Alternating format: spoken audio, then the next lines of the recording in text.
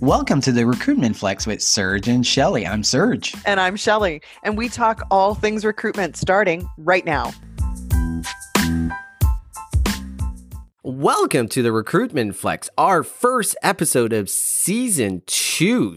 Shelly, welcome to Season 2. How's it going? It's going great. This is a really special day for sure. Season 2.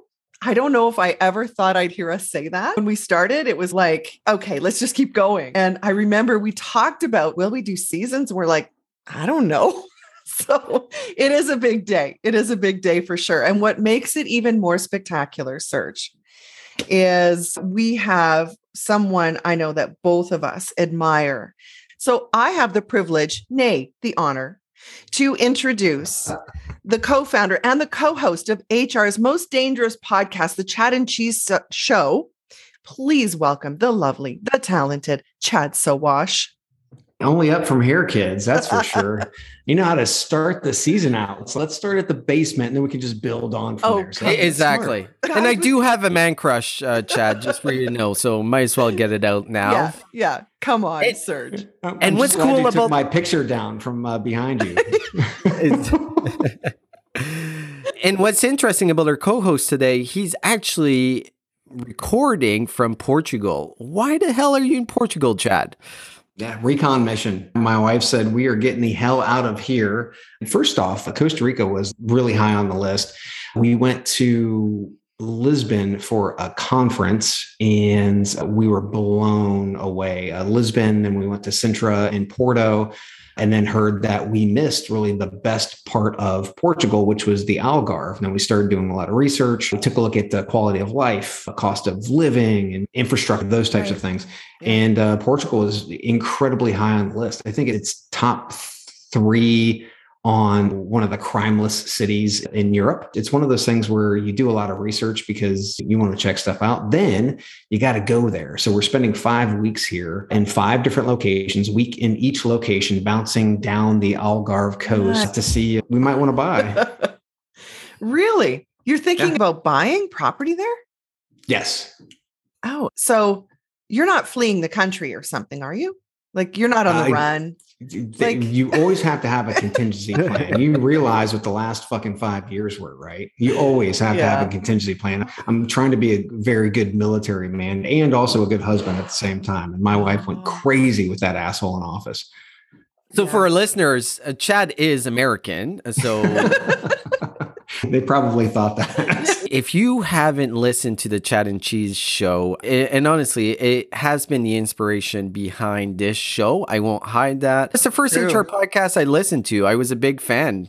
It's part of the reason that we started the show. I download it every week. It's what I do on Saturdays. So for our listeners in Canada, you have to listen to the Chad and Cheese Show. But with that, we also have some very exciting news that we highlighted last week on LinkedIn. And Chad, do you want to go through a little bit of our news, talk about the Evergreen Network, and I'd love to get your perspective on it? Yeah, when we started Chad and Cheese, we knew that obviously 2 dumb Americans could only scale so well. So we looked for help and we found the Evergreen Network. They are a group out of Cleveland. They're incredibly smart. They have great podcast tech and they have great marketing, sales infrastructure that they've really started to pull together. But the main reason why I wanted to join them is because all the other networks, all they wanted was Chad and Cheese, and all they wanted was our downloads and our audience. Evergreen bought into the Stronger Together community play that I really wanted to do. I wanted to create a community of podcasts and a channel per se of HR content that was diverse and that didn't suck. We were going to have 10 different podcasts. And we also have some really cool news that we're going to be pressing out probably in the next few months. That's obviously going to include you guys as well. Welcome to the channel. Welcome to the fam. Obviously, the biggest news is us joining Evergreen. Of course, really. Just bring it to the next level. So you talk about 10 podcasts that are joining the HR network. Do you want to highlight a couple of them? Yeah, we have obviously Recruitment Flex. We have Katrina Collier, who everybody knows Katrina. She's over in the UK with the hiring partner perspective. Jackie and Katie with inclusive as fuck, or I'm sorry, inclusive AF. Yeah. And then last but not least, we have two incredibly smart ladies, and Lynn Bailey and Tracy Parsons. They just changed their podcast name. It's now called the Talent Rebel Cast. So we've got 4 new podcasts joining the 6 that we already have.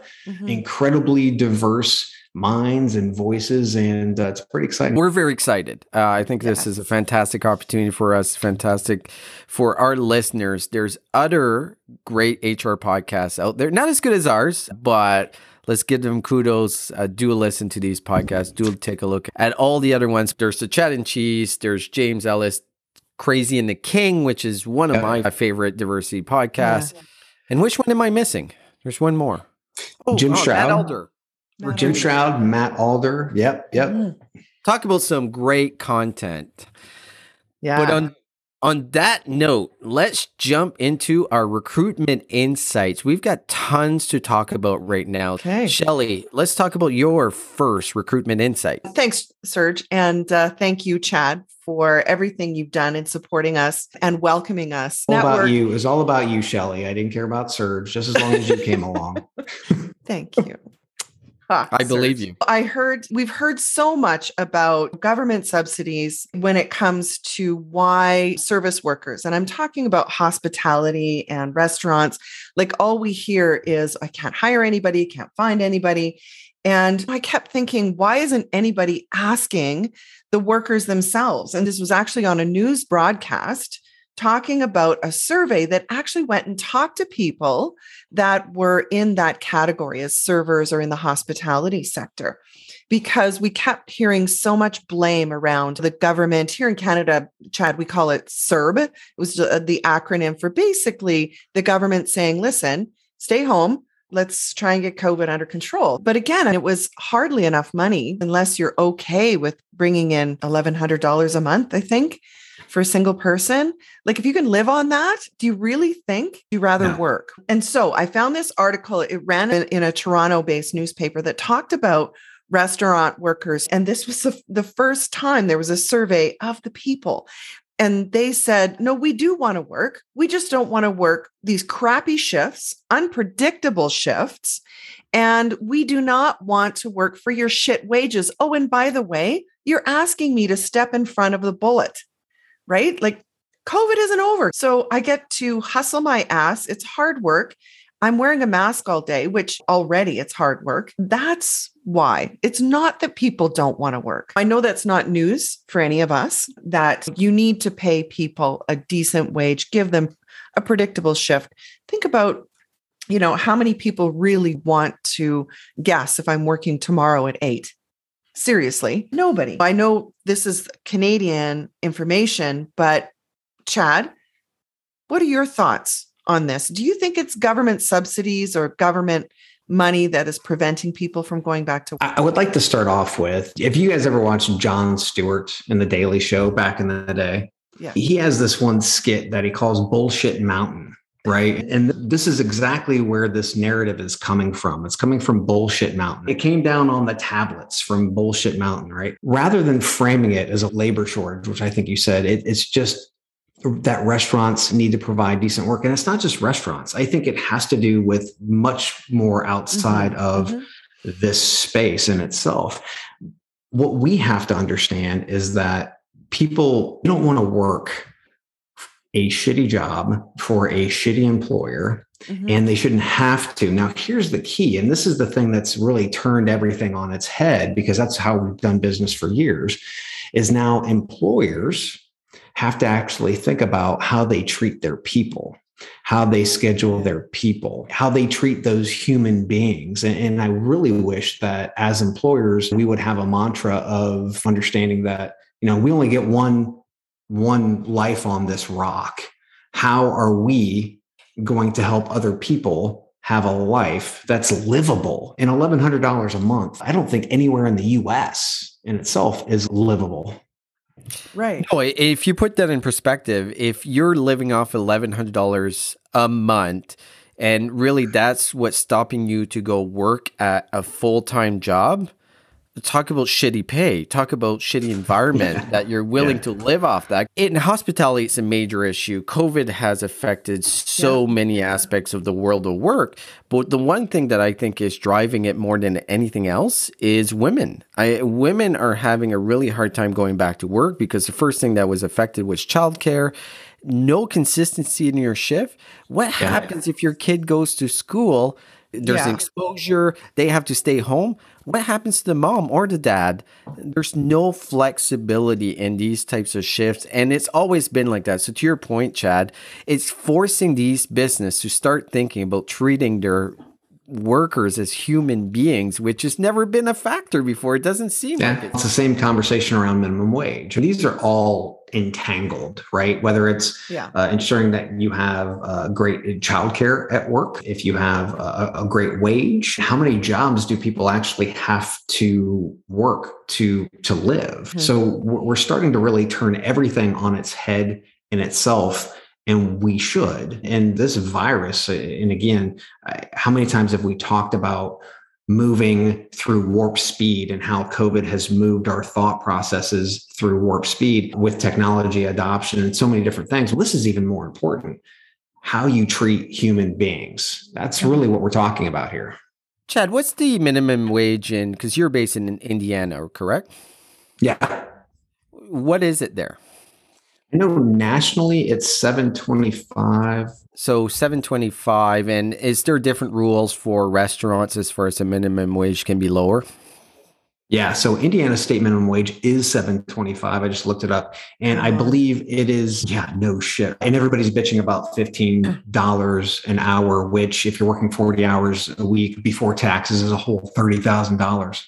That's a big fuck you. But if you are on wait staff, it's $2.13 an hour because you get tips. Now, this is, again, coming straight from Bullshit Mountain. They get to make more money. And there's this one person I remember who made $125,000 a year off of tips. And it's these fringe cases where employers, and this is what we've seen. If you take a look at the RAND organization research, it goes back to 1975, and it demonstrates that when we started to, here in the US, change our tax system, and we went to more of a trickle-down supply-side economics where we were allowing organizations to keep those taxes instead of pushing it into the system, that was supposed to trickle down into wages for the bottom 90%, which did not happen. Obviously, $7.25 an hour. Wow. So again, this is all narrative. It's all things that have been engineered through politicians and corporate America. And I think this is going to force the issue because there's two sides of it as well. There's the capitalistic side of if there's demand for employees, you're just going to need to pay more to be in the market. But we've realized if you don't mandate a livable minimum wage, companies just won't do it. And like in Canada, here in Alberta, we're $15 an hour. So that's been the standard for how long, Shelley? Like 3-4 years. It's increased over the last 3 years. So every September, And so they gave employers a heads up that this is the scale and this is what it's going to increase to. And interestingly enough, have consumers felt the increase? No, in fact, I think those that are now working for $15 an hour, they still have a side hustle.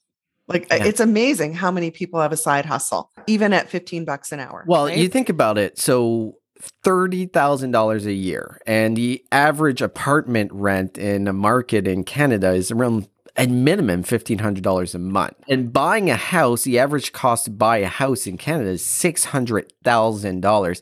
That's why I love watching HGTV in the US and seeing a house for $50,000 and they put 100 in it. It's a friggin' McMansion. I'm like, what in the world? I think the one thing we came across here is we need to pay people more. I think we all agree we got to pay people more. But if we look at that same article, so 80% of restaurants are having difficulties finding back-end staff. 67% of these same restaurants are having difficulty finding front-end staff.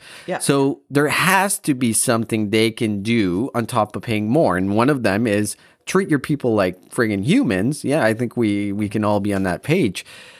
But then what else do we do? How do we help these restaurants staff something that there might not actually be the people that are available to work? Because a lot of people shifted their careers. They've taken online learnings. They've learned new skills. The world of learning has changed dramatically. Education is about to be disrupted in the next 10 years dramatically. Yeah.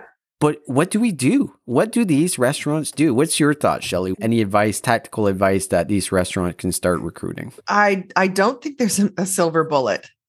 I really don't. If they have a reputation of treating people like shit, and you're also in a part of the hospitality sector that doesn't get tips, you honestly need to take a real hard look at how you run your company and where your margins are. Because I've heard this forever. I worked with a group that was childcare providers, and they had a network of hundreds of childcare provider locations, and increasing their wages for the hardest markets by 25 cents an hour.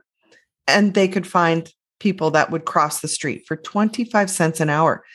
Now, the problem with that is when your competition goes up 25 cents an hour, you've got to meet it. So why don't start at the top and make wages a living wage so people stay? Oh, and just even investing in people. There's simple things. But I think most of all, when you look at an employer who's got a 2.8 on the review sites, your problem is much bigger than how much you pay. Yeah, I agree with that. There is tactical elements. So we mentioned you got to pay more. I think we're all on the same page. You create consistent schedules, I think, is the other element. Have a better work environment. So those are all things within the environment that you can control, you can fix right away. You still have to go out in a very difficult market to find these people and convince them to come to work for you. So there's tactical elements, there's different recruitment technology you can leverage. And that brings us to our next recruitment insight. Chad, talk to us about the recent move by Talkpush and Instagram. Yeah, so this week they announced they have released the first recruitment conversational AI for Instagram, soon to be followed by others, I'm very sure. Facebook recently announced the expansion of the Messenger API access for all businesses on Instagram. This allowed the Talkpush design team to integrate Instagram messaging capabilities into the messaging ecosystem, including Facebook Messenger, WhatsApp, Viber, SMS, and email. Letting job seekers decide which channel they prefer to interact with makes it easier for them to apply without having to install new apps or disrupt their activities, thus expanding the talent pool for that employer. So I think this is something that, no question, this is necessary. We have to be able to respond in kind to those individuals as soon as possible. And being able to provide, and this isn't basic, but just to provide basic response on Instagram or Facebook or what have you is a necessity today. So being able to have different platforms like this or a Paradox or what have you, to be able to provide messaging, it's got to be standard. And I think it is like a step toward helping employers reach more candidates faster. The big key, though, is how are they going to treat those candidates once they actually get them in the door? Yeah, I thought it was interesting. I'm not surprised by it, but I always have a little bit of hesitancy right now, especially in this market. There is so much noise of different tools that we can leverage. And talking to all our recruitment colleagues, they're like, I can't take anymore. I am so bombarded with everything coming from every corner and so much pressure. Do they have the ability to manage this? And the second question, should they even manage these types of conversations? Should this be part of the marketing team or additional support team? Should we leverage customer service support if they have it to start answering these questions and helping these candidates? I don't know. What do you think, Shelley? I like where you're going because we've got entire customer service teams, and yet there's no one dedicated to doing that same function for the most critical thing, and that is bringing talent into an organization. I'm going to deflect here and toss it back over to Chad because I really want to understand, what exactly do you think Instagram is trying to do here with Talkpush? I'm still not quite clear on why Instagram would do this. Are they thinking they're going to be a job board, or like, how is this going to work? Yeah, I think that we've seen all of the platforms look at Facebook and now they have a jobs platform. They all understand how important it is. But I think for more of a platform like Talkpush, or even as Serge talked about, all those recruiters or maybe hiring managers or what have you are saying, oh my God, there's so much tech. It all boils down to what you need. And the thing that I hate is there is so much noise, but those individuals allow all that noise in. What they need to do first is they need to take a look at their processes and see how they can streamline and actually have a better candidate experience along with a better recruiter experience. You've got to take a look at both sides there, because the last thing you want to do is lose recruiters, for God's sakes. Yeah. So if you put a bunch of tech on them that they just can't handle, and then you're mandating that they use it, it makes no sense whatsoever. Implode your entire process. Start from ground zero and start to get experts in to help you. Now, in this case, where we're talking about high volume versus mid roles versus software developers, those are entirely different groups, cohorts, let's say, of individuals, and how you're going to reach out to them and the experience that you're going to provide to them is going to be entirely different. I think Instagram, again, is just another point in all of these points of light, but they do reach a much younger demographic than all those other social medias, other than maybe TikTok. So being able to have that availability, I think it's just incredibly smart. But again, stop listening to all the goddamn noise, focus on what your needs are, and then start engaging with experts in the areas of tech to be able to help you build that, because you don't know what you're looking for. You have no clue. So get somebody in there who does.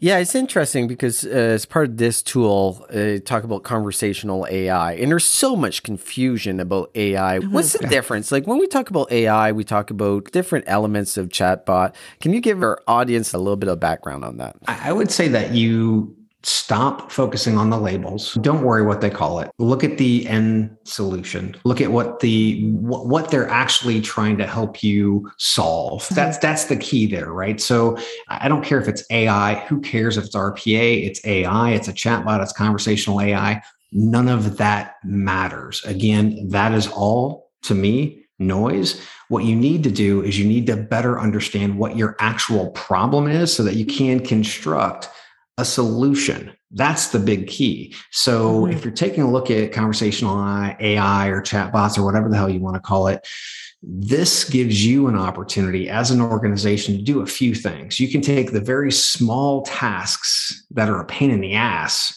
off of your recruiter's plate and prospectively doing like FAQ answering and those types of things.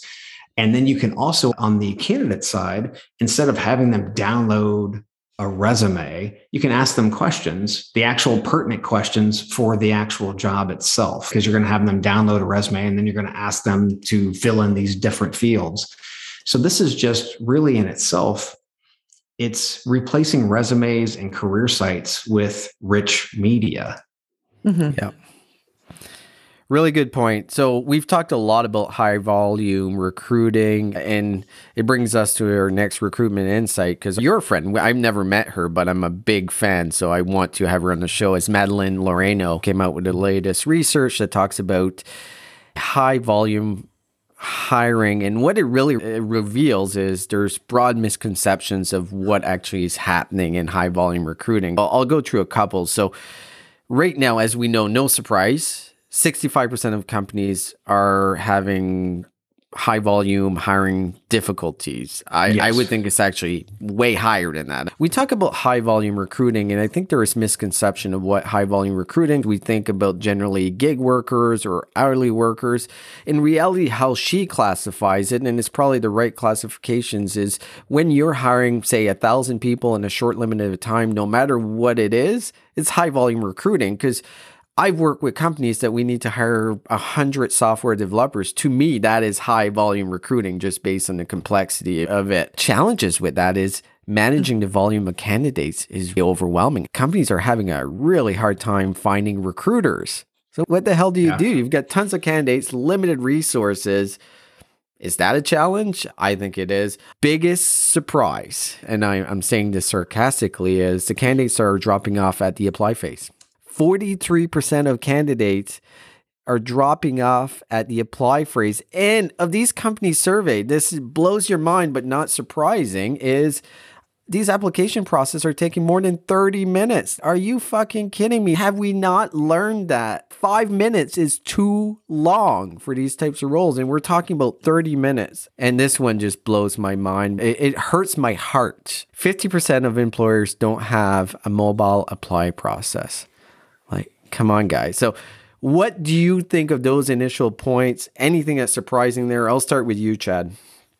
Yeah, no, nothing surprising. First and foremost, Madeline is awesome, and I'm sure she'd love to come on the show. This is all about scale. And again, I think we look at high volume as, how do I do high volume? It's like, okay, so let's take a look at what your problem is. Let's not label it with high volume. Let's just take a look at what your problem is and then take a look at scale. Right? Because scale is the big key here. How do I scale? Not to mention, how do I scale without putting more weight on my recruiters? And that's where, again, we were just talking about Talkpush and being able to utilize conversational AI. I mentioned earlier that last week, Paradox gobbled up Tradeify. Yeah. And Adam Godson over there, he was at Cielo for years. And while he was there, he had actually created a process methodology for his clients, high volume clients, which were mainly restaurants and hospitality, where they would engage a candidate in under 10 minutes. They would have that individual scheduled to interview. That was in 2016, 2017, under 7 minutes, because they were asking just what was necessary to be able to get them to the next stage. What was your heartbeat? Do you have one? Okay, great. Let's get you into an interview. You have a pulse. Yeah, which in some cases. But I think what we need to do is we need to better understand that speed is king with all of these things, whether it's somebody who's going to a restaurant or if it is a software developer. Now, it also has to be relevant. So if you're taking a software developer through a software test, it shouldn't take 48 to 72 hours to get back to them after. The tech should automatically scale and help them understand whether they're in or they're out. That's the thing. For any company today who has a 30-minute plus application process and they're bitching about not being able to get the right people, sucks to be you. Yeah. What's your thought, Shelley? I'm thinking even prior to that, volume recruiting, if there's absolutely no market awareness that you're even hiring. So to start complaining about it now is, I'm going to copy you, Chad, like it sucks to be you. But how long have you been hearing that you need to pay attention to marketing? It's like complaining nobody's buying your widget. Well, does anybody even know you make widgets? Companies that have long ignored any sort of investment into just having presence in the market, having a reputation in the market. So maybe it's time to get out of the market. Just shut down. Well, if you've got nobody to do the work, what are your alternatives? Yeah. Well, I think it's a good point. It definitely, you need to have people to be able to run your business. And I think what's happened is a lot of people have relied on, say, organic traffic from Indeed for the longest amount of time just to get candidates. They hire those. There's no other things that is really done in recruitment. Yeah. And that game has changed. You're not getting organic traffic on Indeed in this current environment. So you now have to pay. And it's already too late. Your competitors are building brands and they're doing a ton of other things that actually create that brand and attracts those people. So you're fucked. Like I agree just with hang that. out the for sale sign. Well, seriously. If you're not going to open your wallet, then hang up the for sale sign. They're not even using their number one asset where they've spent millions of dollars in building it, being their applicant tracking system database. I mean, they have a database that they've spent millions more than likely of dollars on. And I'll give a shout out to Adam Gordon over at Candidate ID, where that whole platform, it just runs by itself and it's focused on driving relevant content to candidates and keeping them warm and giving them a better experience overall. And again, it all depends on what you want and what you need from your organization. But I can't imagine that any of these companies would be in business today if they treated their customers as badly as they treat their candidates. Exactly. You just mentioned ATS. So that was actually another part of that research that close to 70% of companies are not satisfied with their ATS. No fucking shit, because you know who chose your ATS? It was finance or IT. I'm a big believer you need a standalone ATS that can work with your HRIS, but if you have Workday, you have UltiPro, you have Oracle Recruiting, you've got shit. There's no doubt about it. You have to look at the players that do this right. And I'll mention a few that we know can win. JobVite. Love JobVite as an ATS. Love Smart Recruiter. Workable. There's a ton of good ones that just do recruitment to help the candidate journey, because that's the other factor is hiring managers don't want to use the complexity of a Workday. They use it once a month and they go in and it's non-intuitive. The same for UltiPro. So the ATS is their biggest pain in recruitment. We all have shitty ATS, and it's funny. I'll join a webinar and we'll have people talk about, and they'll talk about, we have Kronos as our ATS. I'm like, what? Or we have ADP, or we have Ceridian. I'm like, what the fuck are you guys doing? That should be the foundation of everything you do is the ATS in my mind. And again, that should be your platform of record. That's where all the data goes in. That's where it's stored. That's the ugly shit. Everything that happens on top of it is more of an experience layer that these conversational AI platforms, these matching platforms, all these things can get the data in a much better way, in a quicker way, and in a more relevant way. They can put it into the platform of record, but you don't ever have to touch it as a candidate. No, and I love that you mentioned Candidate ID. I think it's a fantastic platform. We'll also shout out Candidate Hub, which is our buddy here in Canada, Brad DiPaolo. Very similar, but I do think you have to figure out a way how to nurture your candidates. And you mentioned it at the start. We have these database of candidates that have been there forever. They're right at our fingertips. And they already know who you are. They already know. They already went through the pain of applying probably through your shitty hiring process, and they did it. Yeah. So why not call them? Why not reach out to them? It just doesn't make any sense to me. And how many times have you paid for that candidate over and over? You're paying for them over and over. And they're right there. Yeah, it's too obvious. I wanted to change gears here. Chad, I've got a quiz for you. Now, at the top of the show, you talked about the fact that you're in Portugal and that you did some research before you went over there. We put together a few questions here. We thought anybody who's going to put that much effort should know these things. So yeah, we want to find out if you're full of shit. Question: is cannabis legal in Portugal? No. Okay. What you can do, so it's not actually medical marijuana is. Yeah, but it's not legal, but I don't believe it's criminalized.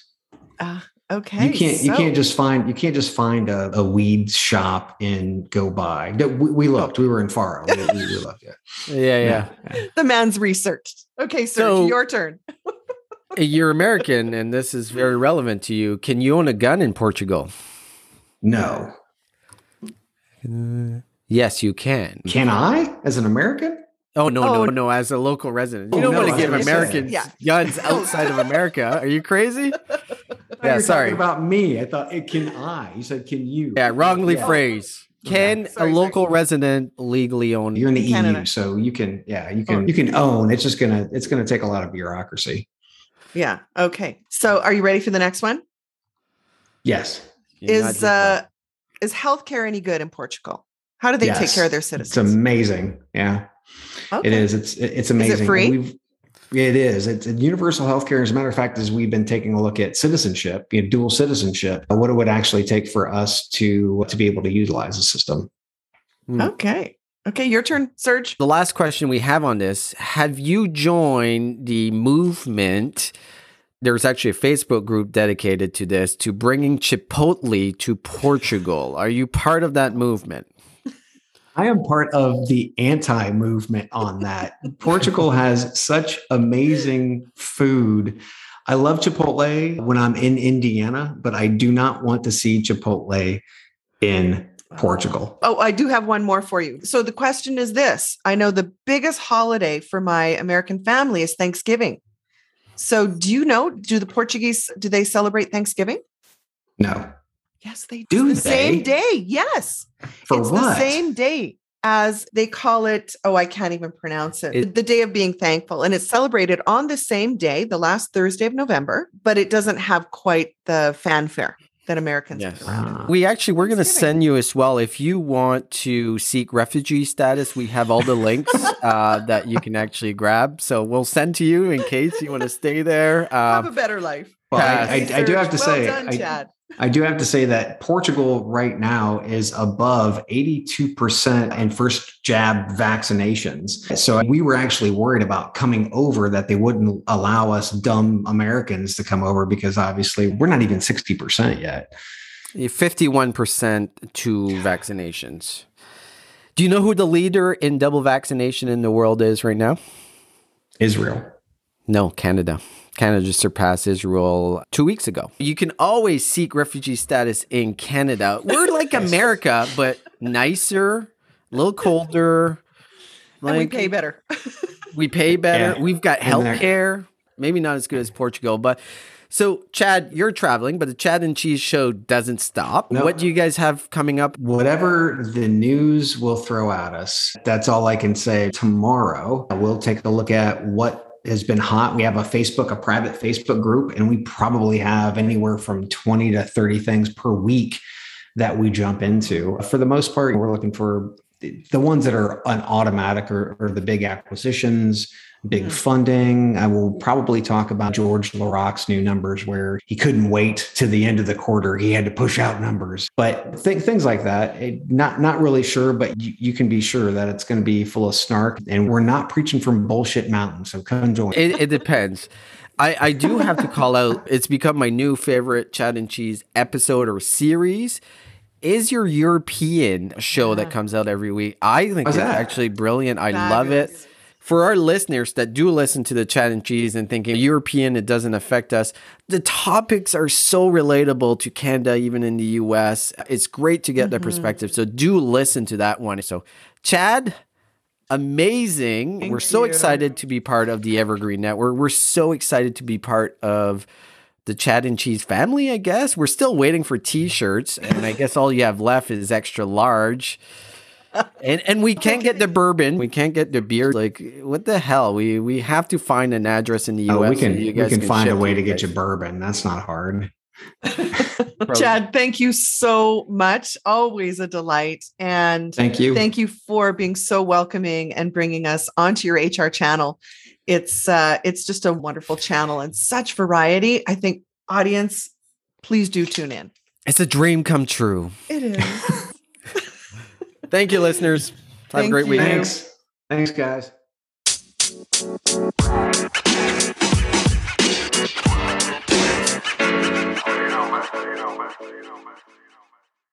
Do you love news about LinkedIn, Indeed, Google, and just about every other recruitment tech company out there? Hell yeah. I'm Chad. I'm Cheese. We're the Chad and Cheese Podcast. All the latest recruiting news and insights are on our show. Dripping in snark and attitude. Subscribe today wherever you listen to your podcasts. We out.